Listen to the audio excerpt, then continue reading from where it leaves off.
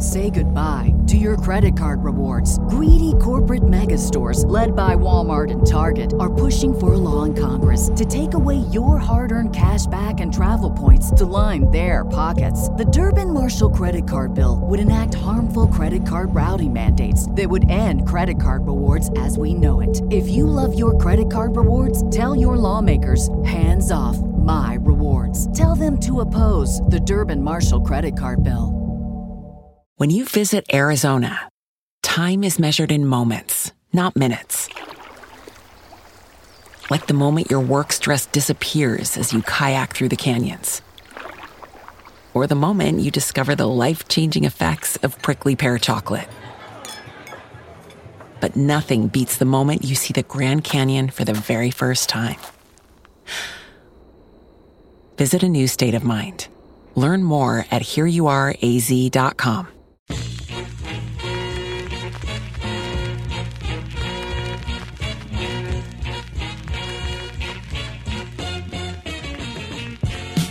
Welcome to the Edge of Sports podcast. I'm Dave Zirin. This week, we are giving the show over to the lost art of conversation. It is myself and my good friend, the hoops referee / author / coach extraordinaire, Kevin McNutt, a.k.a. The Coach. We recorded this at WPFW Studios in D.C. It's the Coach and I covering a whole host of topics. First, I give my heartfelt goodbye to my friend, baseball player and author Jim Bouton, who passed away this week at the age of 80. Got to talk about the legacy of Jim Bouton and his genius book, Ball 4, which changed sports writing forever.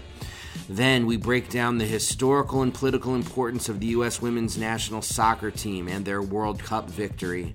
And lastly, the Coach peppers me with Mount Rushmore questions. And I mean peppers me, as in, who is on my Mount Rushmore of political athletes? Who is on my Mount Rushmore of boyhood heroes? Who's on my Mount Rushmore of athletes that I've met? Of athletes who've disappointed me? You get the idea. We had a blast, and I wanted to share it with you. It's a little different, and I hope you dig it. So here we go. Me, Dave Zirin, and the Coach, Kevin McNutt, right here on the Edge of Sports podcast.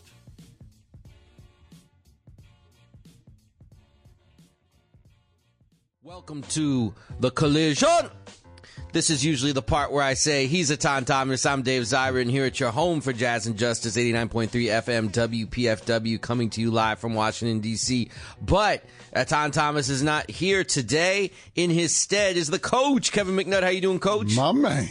My man, indeed. Oh, I got you this time, Dave. Etan Thomas is not here because, as anybody out there listening who checks his Facebook page or his Twitters, you know he was at the ESPY Awards last night, dressed to the nines. He was. Along with his wife, Nicole. They just look terrific. Shout out to you both. Hope you're enjoying your summer. Yeah. But I had to come in. But look, he got some explaining to do as the ESPN, the ESPYs. He has some explaining to do. I'm curious how that came about. Tom being a critic of the worldwide leader, I'm curious how that came about. Especially with you and me, because we are big critics of. And so is Etan. We give Etan all the love in the world, question. All the love, because what we have to do on this show is excavate what's going on in the world of sports. Etan and I wanted to do the show last week on July 4th, but we were preempted by a day-long July 4th coverage, which is all good. Folks out of town and whatnot. We wanted to do it because there's such a whirlwind of NBA free agency. But first, we've got a couple of other things to cover, Coach. A couple other things. I mean, obviously, I want to talk about the U.S. Women's World Cup team because that's sports and politics walking together like few things we've seen in some time. But before we start that, speaking of sports and politics, I have to lead off the show by giving a fond farewell, rest in peace, see you on the other side, to a man who just passed away at the age of 80, albeit after years of dementia. So it's not one of those things where you say, oh, he was so young at 80. I mean, he's been hurting for a long time. And that's the legendary writer / pitcher, Jim Bouton, author of the most influential baseball book of all time, Ball 4. Ball 4, I read it. Yep. Yeah, an American classic. Yep. And he also is the author of the best book about stadium funding that I've ever read, called Foul Ball, which is a terrific, it's how I met Jim Bouton. He wrote this book, Foul Ball, about his efforts to save this old, incredible ballpark in Pittsfield, Massachusetts, against the folks who wanted to tear it down and build some new multi-million-dollar sports arena to draw people to Pittsfield, Mass., which is not exactly a mecca of people. And so he wrote about, no, we have to save this old ballpark. And he worked to do that. He wrote Foul Ball. It was a beautiful book. I wrote a review of it. He reached out to me. I reached out to him. We did a couple panels together, got to know Jim Bouton very well. And, he's going to be sorely missed. I mean, he's been missed for some time because, he hasn't been right. But it's just like, as somebody who's been this constant critic in the world of sports, as somebody who is unrepentant resistance personality in the world of sports, unrepentant free spirit, the person who inspired Pete Rose to stand on the dugout steps and yell at Jim Bouton as he tried to pitch, "Bleep you, Shakespeare! Bleep you, Shakespeare!" That's what Pete Rose tried to get all these people to chant that at him, because what he did was he was a truth teller. And what's so funny is if you go back and read Ball 4 now, it will seem like a very sweet book, like a love letter, if you will, to wacky life in the locker room. There's nothing in there that's about how, this player was like, sleeping with this other player's wife, and there's nothing in there that's untoward, if you will. It's about them just being wacky individuals, and and just sort of like being together as a team, and all the crazy things that could happen when you load a bunch of dudes on a bus and you drive them around the country and all this stuff. And that's the book. But when it came out, the mere fact that he wasn't talking about athletes as if they were Hercules on the Mount, the mere fact that he was talking about athletes in ways that humanized them. Frailties. Yes, the frailties of the athlete, that turned him into an enemy of the powers that be in Major League Baseball. And I miss Jim very much. Personal friend. I see. Personal friend. I miss him. And I hope out of this, if people read Ball 4 or people read the book Foul Ball, I mean, you're going to get a sense of who he was. He writes with such incredible grace and humor. And, man, I'm missing me some Jim Bouton. I see. I really am. And you know what the other thing that made people so upset is, of course, some of the stories he told. It's so interesting you read Ball 4 because the primary stories he tells are about the time he was a New York Yankee and won a 20-game winner for the New York Yankees in the early 60s at the tail end of their great dynasty. And then at the very end of the 1960s, when he's playing for a team that doesn't exist anymore called the Seattle Pilots, a one-year expansion team, and he's trying to make his way back into the major leagues by mastering the knuckleball because he lost his arm. So he gives you these two incredible perspectives of being on a Yankee team at the tail end of its great identity and at the tail end of trying to make it on a team that's just the flotsam and jetsam of Major League Baseball. So I miss Jim very much, and I have for some time, and that's all I really had to say. Just a true resistance fighter. I've interviewed him many times. I'm going to try to put one of my interviews about him up online so people can get a sense who he was and what he was about. Beautiful, Soldier, beautiful. Onward to the next phase. This is the collision. Sports and politics collide. I'm here with the coach, Kevin McNutt. So, Coach, U.S. Women's National Team. Let me say what I'm going to say about Megan Rapinoe and company and what they did. Come strong. All right. I don't compare people to Muhammad Ali. Yeah. And I'm not doing so now. But, however, this is all the thing I'm going to say. Come on. Is that I got a raised eyebrow when you start going with Ali. No, I know. Because what made Ali, even before he came out against the war in Vietnam, even before he joined the Nation of Islam, actually, what made Ali, and what made the media, not just the white media, but the black press as well, which was made up of older writers, what made them so repelled by Ali was that he talked it and then he walked it. Correct. He said, I'll knock that person out in 3, knock that person out in 4, And then he would go out and do If it. you try to run, I'll get you in 1. Yeah, exactly. He would do it in Talk rhyme jive, form. I'll get you in 5. Yes. If you want some more, I'll get you in 4. He would do all of that. I'm sorry. Go ahead. Yes. No, it's right. If you want to leave this ring alive, you'll go down in 5. He would do it all. And this, if you think the fix is in, I'll get you in 6. I got you started. I know. All right. So he would do that. He would talk it and then he'd walk it. And I don't think anybody has talked it and walked it in that way since Ali. And I'm open to suggestions, quite like Megan Rapinoe. I mean, because she talked it. And Donald Trump, the president of the darn United States, a person who, by the way, just a couple weeks ago was credibly accused of rape, and we seem to have forgotten that. Mm-hmm. But the president of the United States said on Twitter, capital letters, that you better win before you talk. And her response was, no, I'm going to talk, then I'm going to win, and then I'm going to talk some more. And that's exactly what she did. Not only did she lead the U.S. women to the World Cup, she won the Golden Boot Award for the most goals. She won the MVP award for the whole World Cup.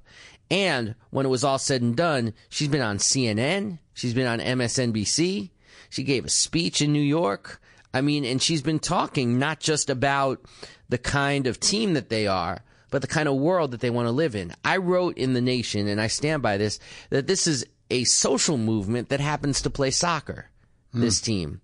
I mean, down at the Canyon of Heroes in New York, people weren't chanting USA, USA, mindless patriotism because of the victory of the U.S. team. They were chanting equal pay. Not USA, but equal pay. And so it's been a social movement about gender equity. It's been a social movement about the place of women in sports. And it's been a social movement that's getting results. Just the other day, a very right-wing, the most right-wing Democratic senator of them all, a person who should probably be a Republican, Joe Manchin from West Virginia, not someone who anybody associates with progressive politics because he likes kissing up to the Virginia base that voted for Trump by 40 points. He voted for Kavanaugh, for goodness sakes, on Supreme Court, whatever. Joe Manchin, he put forward a bill that said that the United States would not give federal funding to host the 2026 World Cup, which they're due to host with Mexico and Canada, unless there was equal pay. Joe Manchin did this. Yes. No money for the men's World Cup unless the women are paid equally. I mean, that's powerful. Yeah. Like actually stopping federal funding to put on an event of that caliber. And so it just goes to show you the degree to which they've penetrated the consciousness. And, of course, Megan Rapinoe isn't just talking about equal pay. She's talking about all kinds of issues. She's talking about LGBTQ rights. She's talking about Colin Kaepernick's right to dissent. She's talking about the athlete's right to dissent. She's talking about racism. She's talking about sexism. She's talking about Donald Trump and what he represents. And I just think the fact that not only did she talk it, but she walked it, is why my mind goes to Ali. And I'll tell you, when Ali's most famous quote, he had so many quotes that were written down beforehand, so many quotes that were that were done in a way that was very planned. He read from speeches. Ali did all these things. But his most famous line is certainly to me a quote that came right off the top of his noggin when he said, I bet you I know where you're going with this. Where am I going? I'm not here to be who you want me to be. No, that's my favorite quote. Okay. And that also came from the top of the noggin. I don't have to be who you want me to be. Right. I got to give a bow down to you, Coach, because that's my favorite Ali quote. Right, I don't have to be who you want me to be. But the quote that has stood the test of time is, I ain't got no quarrel with them Viet Cong. You don't think? That to me is I'm losing the connection, though. Because that quote was so bracing at the time because people weren't speaking out against the war in Vietnam, except for a small group of largely white college students. Right. You didn't have anybody saying something like that. So when Ali said that, it gave the college students confidence, and it also pushed the black freedom fighters in groups like SNCC, the Student Nonviolent Coordinating Committee. It pushed them to say, okay, we need to talk about Vietnam. We can't just be talking about the South and Jim Crow. We need to connect the war abroad with the war at home. We need to make those kinds of political chains come together. We need to make those links. And when Megan Rapinoe was caught on camera, she was caught on camera saying, I'm not going to the bleeping White House. to me, it had that ring to it. Okay. That I ain't got no quarrel with ring. And it made, you know, that sort of thing where it sets the back of the hairs on your neck up because you're thinking to yourself, oh my goodness, did she just do that? I believe she did. Well, because with all that Trump's saying, you know, that was that was an easy target for her to do, and again, she won. As a matter of fact, I read something. She said something that she won in her fights with Trump, and he's backtracking. Did I say, well, I was going to invite you to the White House? Yeah. We'll see, and if I can fit in my schedule. Ridiculous. Oh, He's ridiculous. And you're saying Rapinoe, her teammates are on this bid. Yeah, her teammates too. Yeah, she's not standing by herself. The solidarity is huge. Yeah. And they've backed her up, even if they think it might risk their standing. Like they're coming together. That's what I'm saying. Yeah. Yeah, because someone like Alex Morgan could be a superstar every which way but Sunday, and you know she's choosing to take a different tack going forward. And it's just like there's an inclusivity to Rapinoe's message. If you heard her speech at the Canyon of Heroes, and you compare and contrast that to the divisiveness of Donald Trump, it's a very powerful thing. Because she's basically like, look at our team, and the contrasting with this incredibly bitter old man tweeting from his toilet at 3:00 in the morning. You wrote that. All the caged children in the world unable to fill the hole in his heart. Yeah. And you know, you compare and contrast that. I read the article. You're on time with your article, brother. Yeah, ahead, brother. You know what I'm saying. Meanwhile, Megan Rapinoe, she reminds me of this song from Tom Petty, who said, "You've got a heart so big it can crush this town." Like she's got a heart so big it can crush. It has the capacity to crush, and that to me is a beautiful thing. I could go on and on about it because I don't think you can say enough about this U.S. team. Okay, but here's the question. What happens next? I mean, it's the rush, the euphoria. You know, they were in New York, ESPYs, so forth, so on. What happens next? I mean, sometimes I think Trump so just interesting you say puts stuff out there. He says, okay, they're going to shoot arrows at me for 24 hours, and then it's gone. Let's just weather the storm, and then then the next one. What's going to happen? How can you know what I'm saying? Yeah, how do we keep the momentum going? That's the great question. That's exactly the same thing that Megan Rapinoe has been saying. She's been saying, how do we make sure that this is the first step and not the last step? And I think the next step is going to be this equal pay issue. Because in March they sued. And they brought a lawsuit, a civil suit, about the equal pay issue, the U.S. women's national team. And now the question, it's in negotiation, in mediation right now. And there's going to be a ton of pressure that's put on FIFA to do the right thing here for the simple reason that all this data has come out about the audience and the profits that are taking place. And because, people make these arguments all the time about the WNBA, like how can you ask for more money when you just, your revenue is just a sliver of what the NBA. Right. Now there's a different question about the WNBA in terms of how that revenue is divided that the WNBA does make, which is very tilted towards the owners and much more so than the NBA, partly because the union in the NBA is stronger. But if you compare and contrast that with the women have the best selling jerseys. The women are drawing in more revenue. This is an analysis of the Wall Street Journal. No, I got you. I hear you. Yeah. So it's like that they're making 13 times less than the men on a global scale. I mean, that says a great deal. Yeah. And okay, but you're talking about and that's a good fight. And that's step one. Right. But I'm talking about in terms of Trump. Her fight against Trump and that, because that's the most pressing thing in all the world. Yeah, it is. So, and I don't know where that goes next. Right. I mean, what does she do? Does she call a national march? Probably not. Be nice. Couldn't hurt. Yeah. I mean, I always know that we run into trouble when we start thinking, historically, I'm just saying, we run into trouble when we start thinking an athlete shall lead us. That always gets us into trouble. Because I've always said this, that the battle, the movement, it always starts off the athletic field and then it ricochets onto the athletic field. And then the athlete has an indispensable role in terms of amplifying the message and getting more people involved. Right. But that's always been my analysis of it, that an athlete cannot independently build a social movement. They can do amazing things like LeBron starting that school, like Megan Rapinoe standing up the way she is. But, if you're talking about mass action, that's a tough thing to put on her shoulders. But here's the thing, and this is what I'm talking about. People say, well, leave Tiger alone because he's, he's just a golfer and all that. I'm saying, no, he's a black man. And with Megan, I'm saying at this point in time, what has to happen with the changeover in the White House. I don't care who starts it. I don't care who leads it. All hands on deck. You're feeling that? No question. All hands on deck. So she does, do what she does in her realm.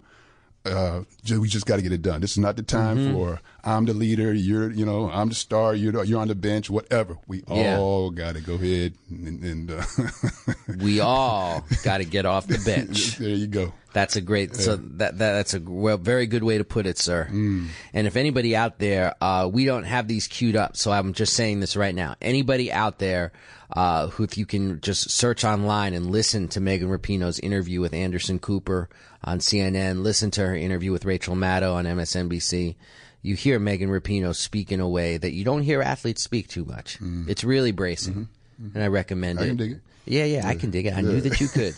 Hey, let's go to break right now.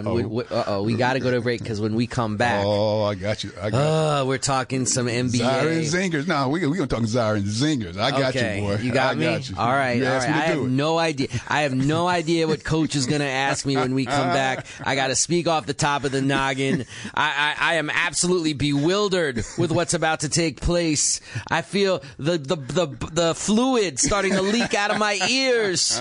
What is this fluid? Let's go to break right now. We'll be back right after this. But first, a quick word from the sponsor of this podcast, The Nation magazine. Okay, look, the need for independent journalism has never been more important, and The Nation brings it each and every week like they've been doing since 1865. I'm serious.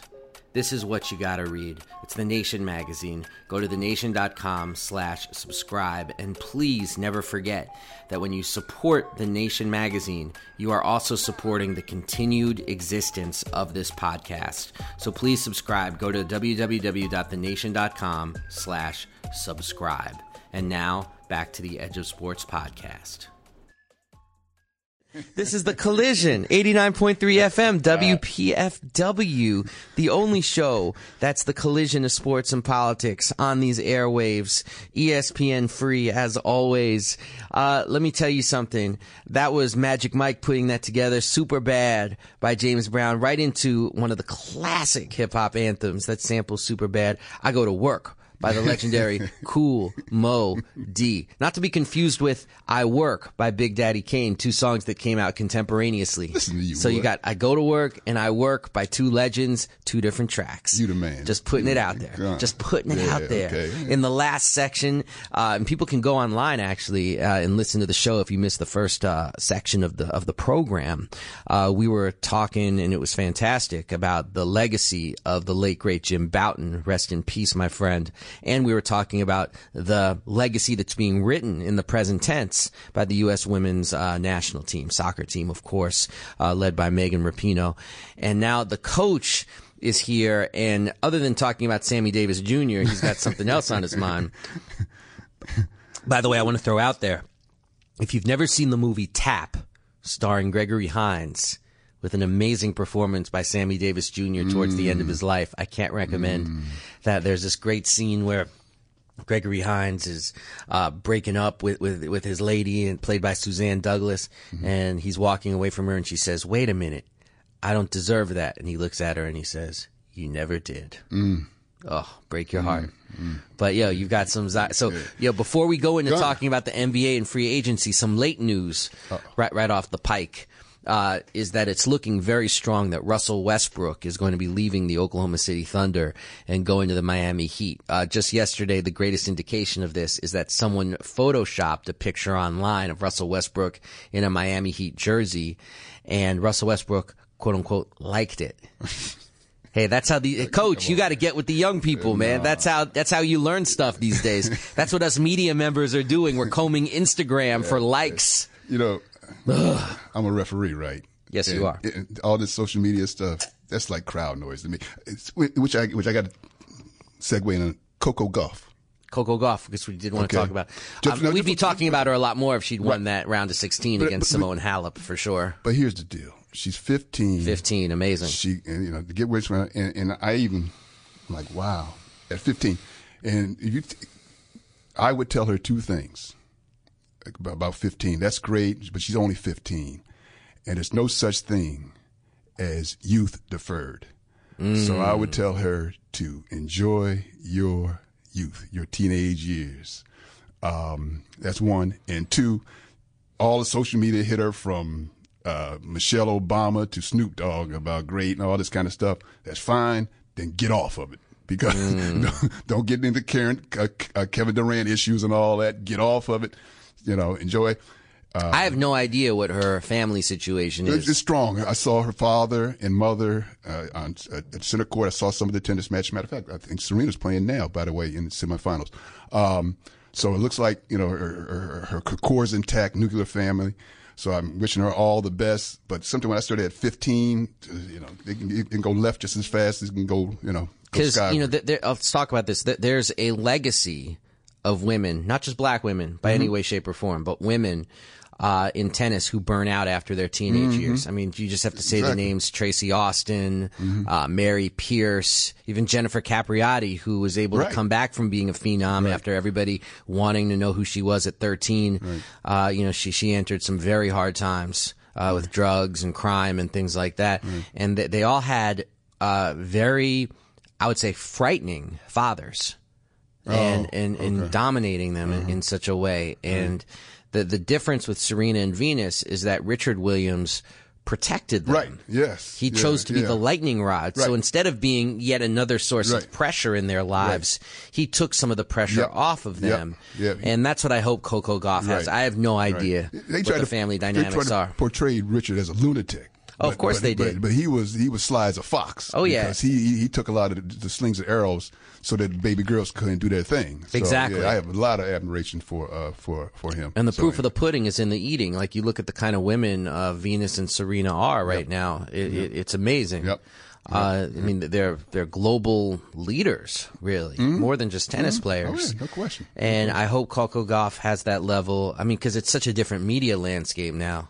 I think it's easier to protect people back when Serena was coming up than it is right now. That's what social media is for one. And so anyway, I just that was on my heart because I was rooting for her, and I'm saying, but 15, man. She would have been the first 15-year-old to win Wimbledon since the 19th century when Lottie Dodd won 5 in a row. To you, man. See, one as a 15-year-old. Okay, enough showing off. I'm ready. I got Lottie you. Dodd. I got you. You know why Lottie Dodd was able to win that first one?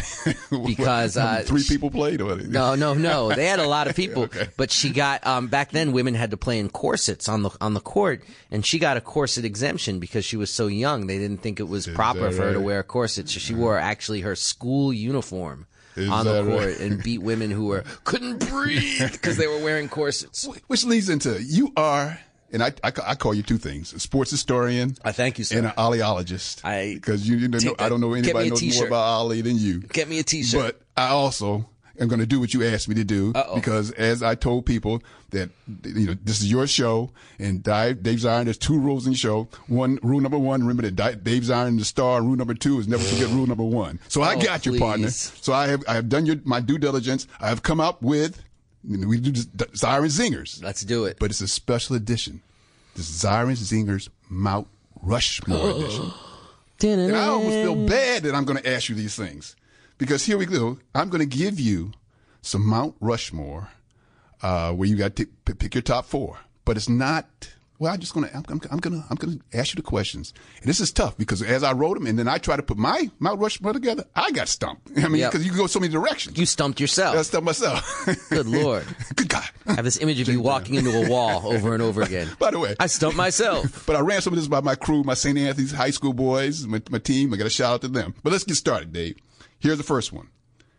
And we're going to come back to this one because this is the most dominant question. Your Mount Rushmore of favorite athletes of all time, based on skill, talent, dominance of their sport, the inspiration and motivation that particular athlete provided you, the political and social impact and contribution, all of that in one to get your Mount Rushmore. Now here's the deal.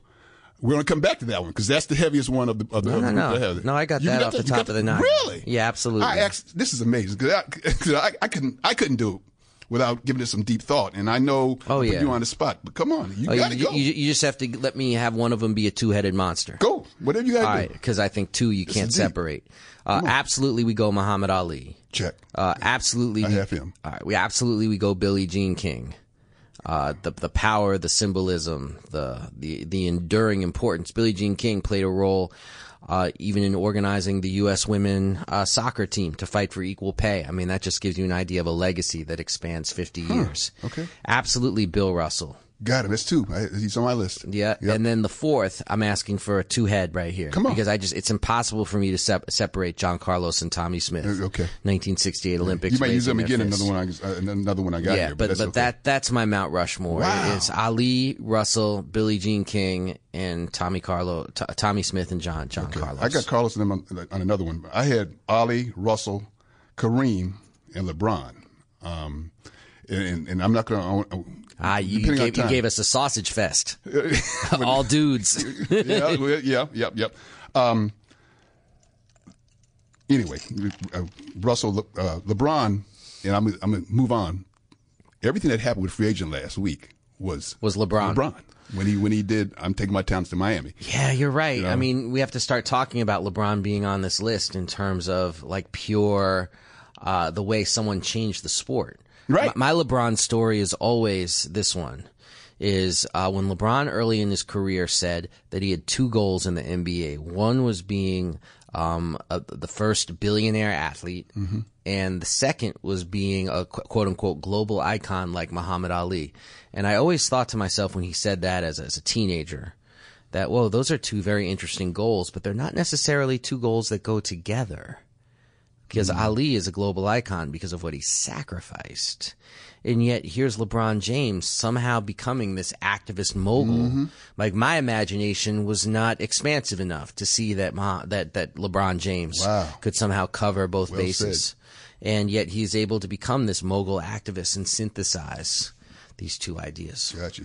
Next one. Your Mount Rushmore of favorite athlete based on style, beauty, elegance.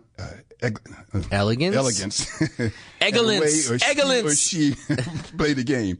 You know, how you wanted to be the athlete because of their style. Now, I'm not getting into the heavy stuff of the social impact and all that. Now, watch this. But here, I got some. But I'm bringing this question up now. I got some for you. Here it is.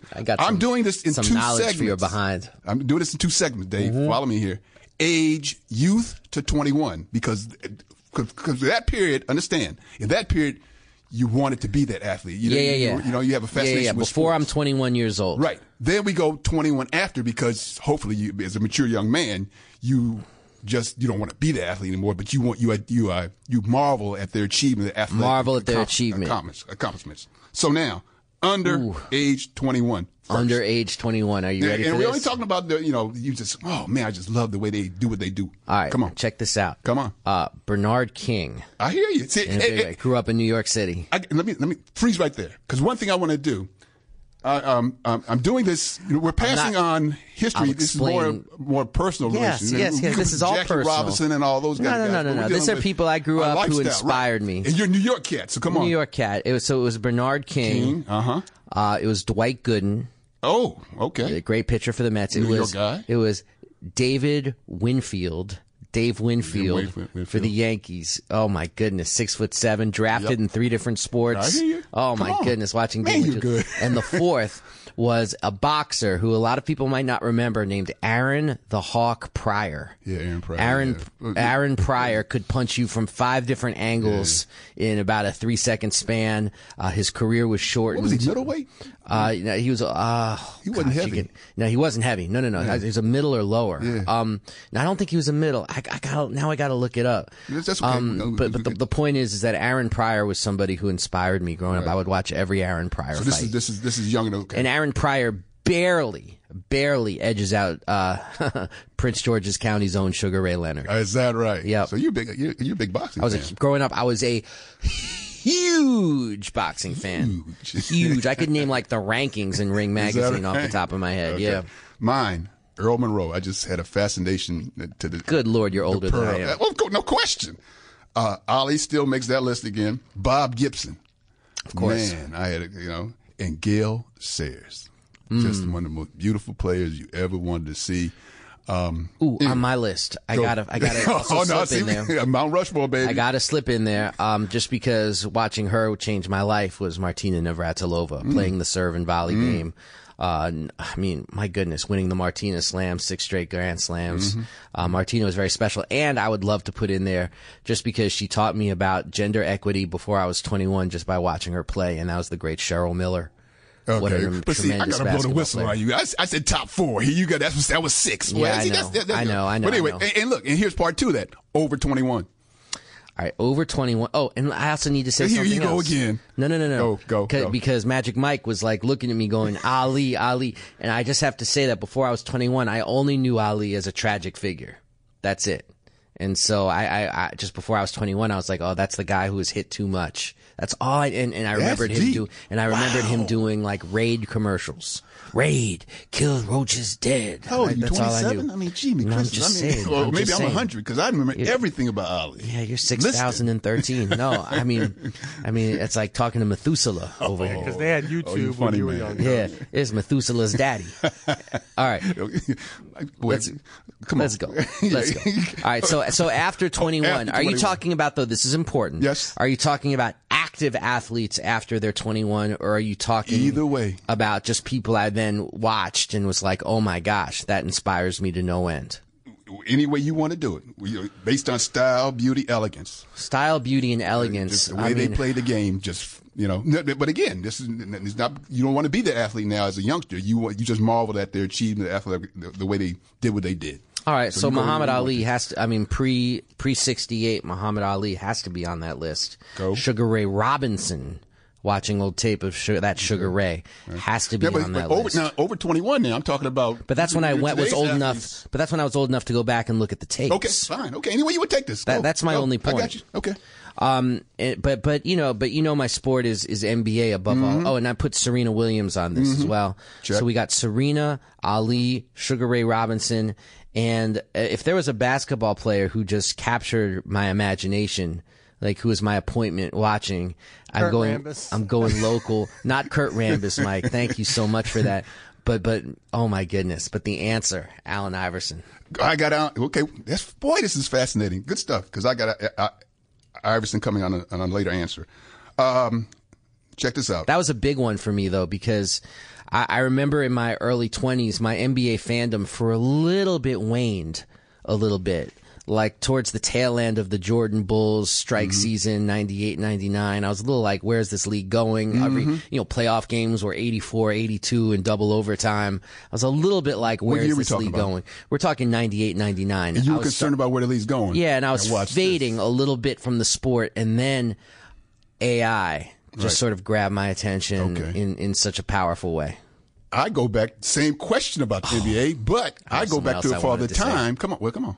Just if I didn't say AI, I would say the young Stephon Marbury, Starbury. Wilma Rudolph is in 1960. Yeah, but I never saw Jack You never Johnson. saw that. So again, the footage is so difficult. Yeah. Coach has seen. He saw Jim Thorpe. Oh, see, they told me. See, that's Magic Mike in the background saying I saw Jim Thorpe. They hear me. I'm saying it out loud. Okay, but I'll be Joning as we say in the streets. But I want to get these in. Let's get these in. So otherwise, I'll beat you we boys can post Jones. Wilma Rudolph is fantastic. All I know about her though is from what I've read in history books. Like I never was able to see her. The footage from back then is very grainy. So, but the legend of Wilma Rudolph is very respected on the Collision. But before I tell you my 4, getting back to the NBA, my concern with the NBA, and it was real, that the NBA was dying because it was too black, too much drugs, and so forth. And Magic and Bird saved it. And this is where I have an issue with Jordan. Jordan didn't know how blessed he was because he didn't have to work. Anyway, he walked into an amazing situation thanks to Magic and along with and his stardom rose with ESPN. They had so much time to fill. But anyway, did you know that in 1979 the NBA Finals was shown on tape? Yeah, of course. Yeah, I was there. Magic Johnson shown played on tape. 11:30 at night. Magic Johnson scores 42 for Kareem, which we're gonna talk about that one. But my over 21, Usain Bolt, Kareem, pre-scandal Tiger, loved him prior to the scandal, and then his career went downhill. And again, LeBron James. Now my man Chuck, one of my best friends, is gonna say, "Hey, wait a minute, no Jordan."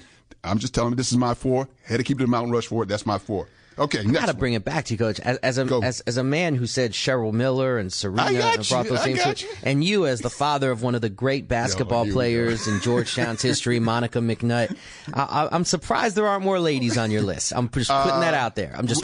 When I did this, it was devoid of ladies. Yep. I'm just putting that out. Yeah, I got you. Given that you're Monica McNutt's father. Hey. I'm it's just a bit of a surprise. Right, but yeah, she is. Okay. Your Mount Rushmore of athletes that you have a personal bond connection with, such as a hometown hero, you went to the same high school, with the same college, or you possibly met, or you got, in your case, got to interview with, because I know you sat down with Ali and some of the people. So that's a wide range. But you can take it any kind of way, any kind of time span. All right. I mean, you got to start with the two people who I wrote books for, John Carlos and Michael Bennett. Put them at the top of the list. Michael Bennett, just the ultimate freedom fighter. I'm going to put Kaepernick there as well, because even though we just sort of messaged and I just really met him face to face one time, I mean, I was so taken with him, top to bottom. And then fourth, I mean, someone who I'm in argument with right now about some issues. I don't want to get into it, but I mean, but it would be Martina Navratilova. Is that right? Yeah, and the fact that she's, even though I disagree with her on some stuff, I don't want to get into it. But the fact that we disagree on some stuff, but that she takes it seriously enough that we go back and forth. Right. I'm actually going to replace Martina here with Nancy Hogshead McCarr. Do you know she was a gold medal swimmer? All right, so I'll stick with Martina because people know who she is. Mine. Great question. All these guys here are local guys. Again, just like you talk about New York. Mine are Allen Iverson. I got the chance to referee him as well as watch him growth at Georgetown. John Lucas, another one. Ooh. Kevin Durant and Adrian Dantley. Oh, for Dantley. 6'4", who's what now Dantley a ref. did. Yeah, he's a ref. In my we're in the same referee association. Yes, I haven't worked with him, but see him at meetings and so forth. But Dantley was a marvel. 6'4", what he did. And he would come here. He would come into summers. Well, first of all, he played high school at the same time I did. He's a couple years ahead of me. But he would come to Urban Coalition in the summer, which is just summer basketball like Rucker League and so forth, and would dominate, talk trash. He and Lucas were two of the biggest trash talkers you ever want to meet. Wow. And they would back it up. You talk about backing it up. Yeah. They would get it done. Okay. Dantley. Oh. Yeah. Yeah. So anyway. I modeled my game after Dantley. Seriously. You mean when you couldn't get off the ground? No, because I had to play down on the block as a shorter person, so I would watch tape That's right. of 5'9" center from the Bronx or Harlem, wherever you were raised. I don't want to talk about it. All right. Your Mount Rushmore of athlete/sporting event that just crushed your dreams, that you had so much high hopes for, someone that you trusted to never let you down, which is something this is more of a kid, because of the kid you have that as adult you don't trust. But anyway, let that stand where it is, or surprise you that he or she took such a drastic turn of fortune. Not necessarily in the game. It could be, sporting events, like you wanted them to win the game and they lost, or it could be society, life. This is a tough one.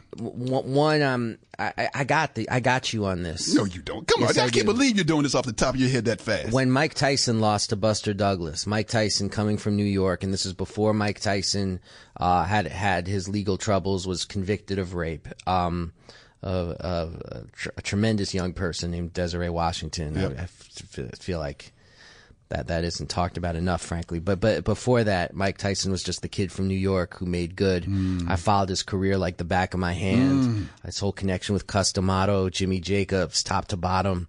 And so to see him crawling on the ground, looking for his mouthpiece after losing to Buster Douglas, a person who I'd seen lose to Tony TNT Tucker. 42-1 odds. 42-1. Yep.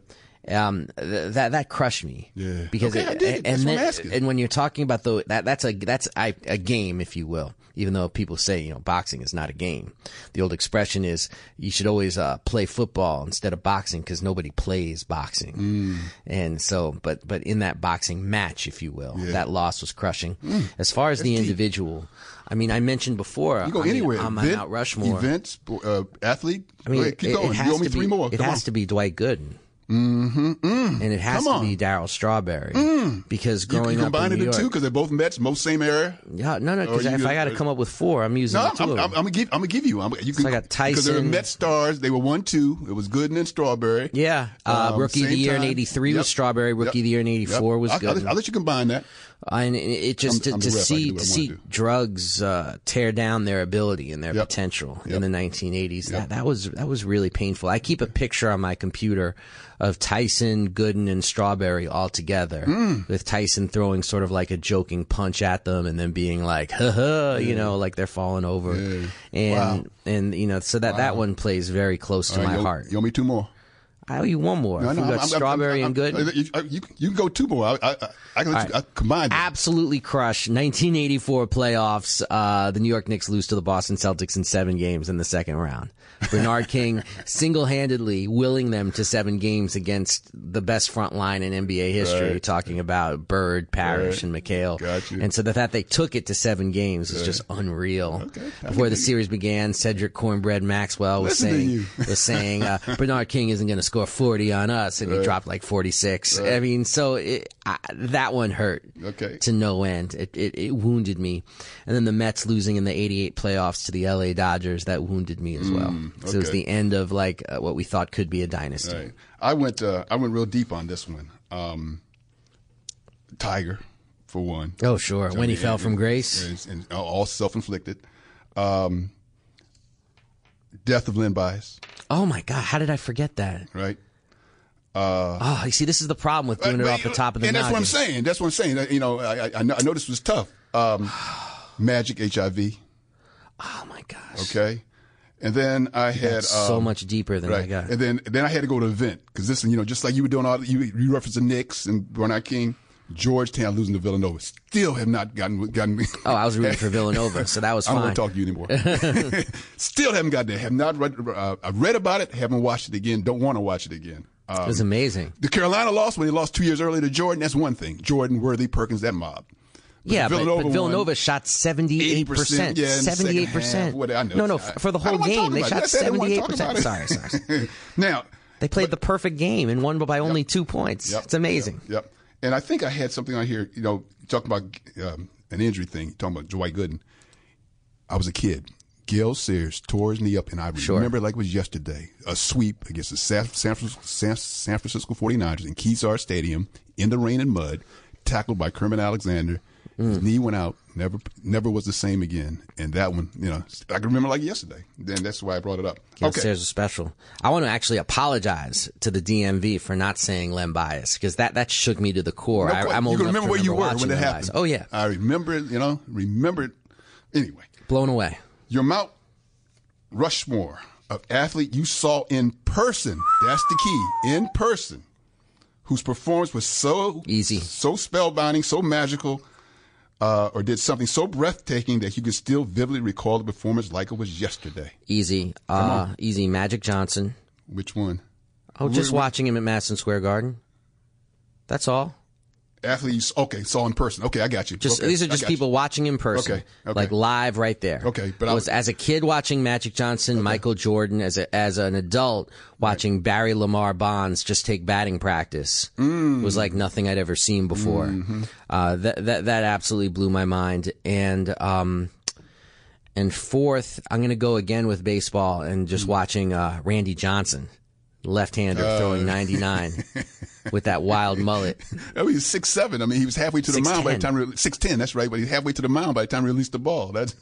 And also one of the funniest names in the history of sports. Randy Johnson. I'm very immature. Sorry, Coach. Keep going on. Right. I had a couple here. Coach is like, I don't get it. Yeah, I don't get it. I understand it over my head. I was at a game where Georgetown played Virginia. Ewing's freshman year, Ralph's sophomore year. The game was staged just because they were the best. Ralph Sampson. For folks listening. Ewing threw down a hook dunk over Sampson, who contested it. The whole building went silent. Everybody looked at your neighbor and then erupted in the loudest roar I've ever heard in sports. That was that. I have that. I called the Washington Post the next morning. Got an 8x10 sent to me, and it's still hanging up in my house. It was that powerful thing. Jim Brown crushing the Washington football team. Integrating the Washington football team. No. Jim Brown. No, I know. That's the old joke. Oh, okay. Is that he hit the defensive line so hard, the all-white team, that he integrated them. I saw him at RFK Stadium. The proverbial man among boys. Sure. That was Jim Brown. The rise of Georgetown basketball. That was special. Led by John Thompson. St. Anthony's The way own. they play, the way they played with a street mentality, the epitome of the street mentality, bonding together and led by a black man, John Thompson. Watch the way they started from when he went over there in 72. We were still in high school, but more so through the 80s with the Patrick Ewing years. And so I'm not the only person who's ever said this, but it's God's truth that I'm saying it to you. I grew up thinking that Georgetown was an HBCU. A lot of people said that. A lot of people said that. Yeah. And the ultimate compliment to all that was one of your New York guys, Louis Carnesecca. Sure. When Georgetown was fighting, battling everybody. They had esprit de corps. You hit one, you hit the whole team, and they came out on the benches run. The 1-3-1 defense. Well, no, yeah. Matter of fact, let me say that. Rules were changed because of the way Georgetown played basketball in the Big East days. They got tired of seeing all that blood on the ground and fisticuffs. The rules were put in effect today. Started with Georgetown and John Thompson. Louis Carnesecca said, "Yeah, well, you know what? You might not like it, but I wish I had 14 guys that play the same way." But anyway, I got one more here, or maybe two. All right, 10:52. We've got to get close to wind up. Your Mount Rushmore of greatest athletic moment / event. Now that one, I couldn't even get 4 on this one. All right. All right. Kobe scoring 81 against Toronto. Check. An amazing thing. And I'm not a Kobe guy I know at all. Neither am I, and I know but that. But just watching that, because it was in the flow of the game. Yeah. Because it was in the flow. And I think him doing 81 in that context is actually more impressive than Wilt's 100. Well, I never saw that. We never saw that. No one ever saw it. Somewhere there's everybody said he was there and joined her at 3,000. But anyway, come on, you owe me 3 more. I think Michael Johnson killing it in the 200 meter and the 400 meters. 200 meters. Absolutely blew my mind. Getting almost 19 seconds flat. You better hit this one in baseball. I'm going to be very mad at you. Barry Lamar Bonds in baseball. No, not that one. But I'm going to go that. Like, when every pitch they threw to him, if it was hittable, he was hitting it out. Them doing intentional walks on him with the bases loaded. Okay. I mean, that's Barry Lamar Bonds right there. All right. And then, honestly, watching Serena dominate these last few years. Okay. All right. I got you. And again, but I bet you if I asked you the same question next week, you probably had different answers. But look, because again, I had time when I wrote them up. Oh, yeah. I had that thing what was mine to counter yours. Watch this. Hank Aaron, 715. Yep. Okay. Before I was born. Here's another baseball one. Reggie Jackson, 3 home runs and 3 pitches in the World Series. Very nice. Because this is at the World Series, the hype, you know what I'm saying? The pressure. Got to hustle, coach. Bill Walton scoring 21 of 22 shots on Memphis. Didn't make my list in 73 finals, one of the greatest performers ever. 1966 NCAA, Texas Western. Before my time, but amazing. All black team. But see, at Cole Fieldhouse. At Cole Fieldhouse, all black team beat racist Adolph Rupp in White Kentucky. Ollie Foreman and Carlos Smith, 68 Olympics. Nice. And but anyway, that was good. That was pretty good. I didn't think you could. I mean, a lot of these answers, if I had to give it greater thought, I might give something else. I didn't mention Leonard Hagler. I didn't mention Leonard Hearns. Yeah, I didn't know you were this deep in the I didn't boxing. mention Hagler Hearns. I mean, these are all very important moments. What about for Ollie me Frazier's? Before my time. Is that Sugar Ray Leonard did it awful pretty. Oh, Sugar Ray Leonard was so pretty. I didn't realize we had that difference. You never saw Ali Frazier? No, way too young. I told you, my first notice of Ali was in the early 80s when he was saying, Raid, kills bugs dead. I've been doing well, Degon, Foregone, something like that with the Raid. Coach, but anyway, wow. I really want to thank you publicly for making this so much fun this last hour. No, I'm serious. Thank you so much. You gave me the assignment, brother. Hey, I did. Hey, rest in peace to Jim Bouton once again. For everybody out there listening, please. Oh, if you want to contact me, you can do it on Twitter at Edge of Sports. For everybody out there listening, please stay frosty. Oh, my goodness. Come on, Wendy's commercial. Get gone. We are out of here. Peace.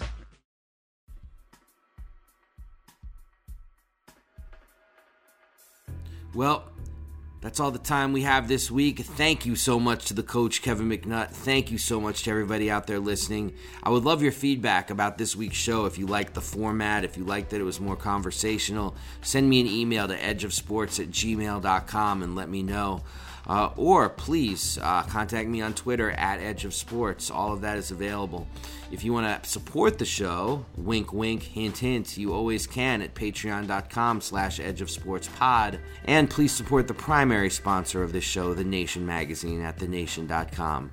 For everybody out there listening, please keep this in mind. I'm going to be out for the next couple of weeks, and let me tell you why. I am headed to Japan to do some investigation work about the 2020 Olympics and what's going to be happening in Tokyo.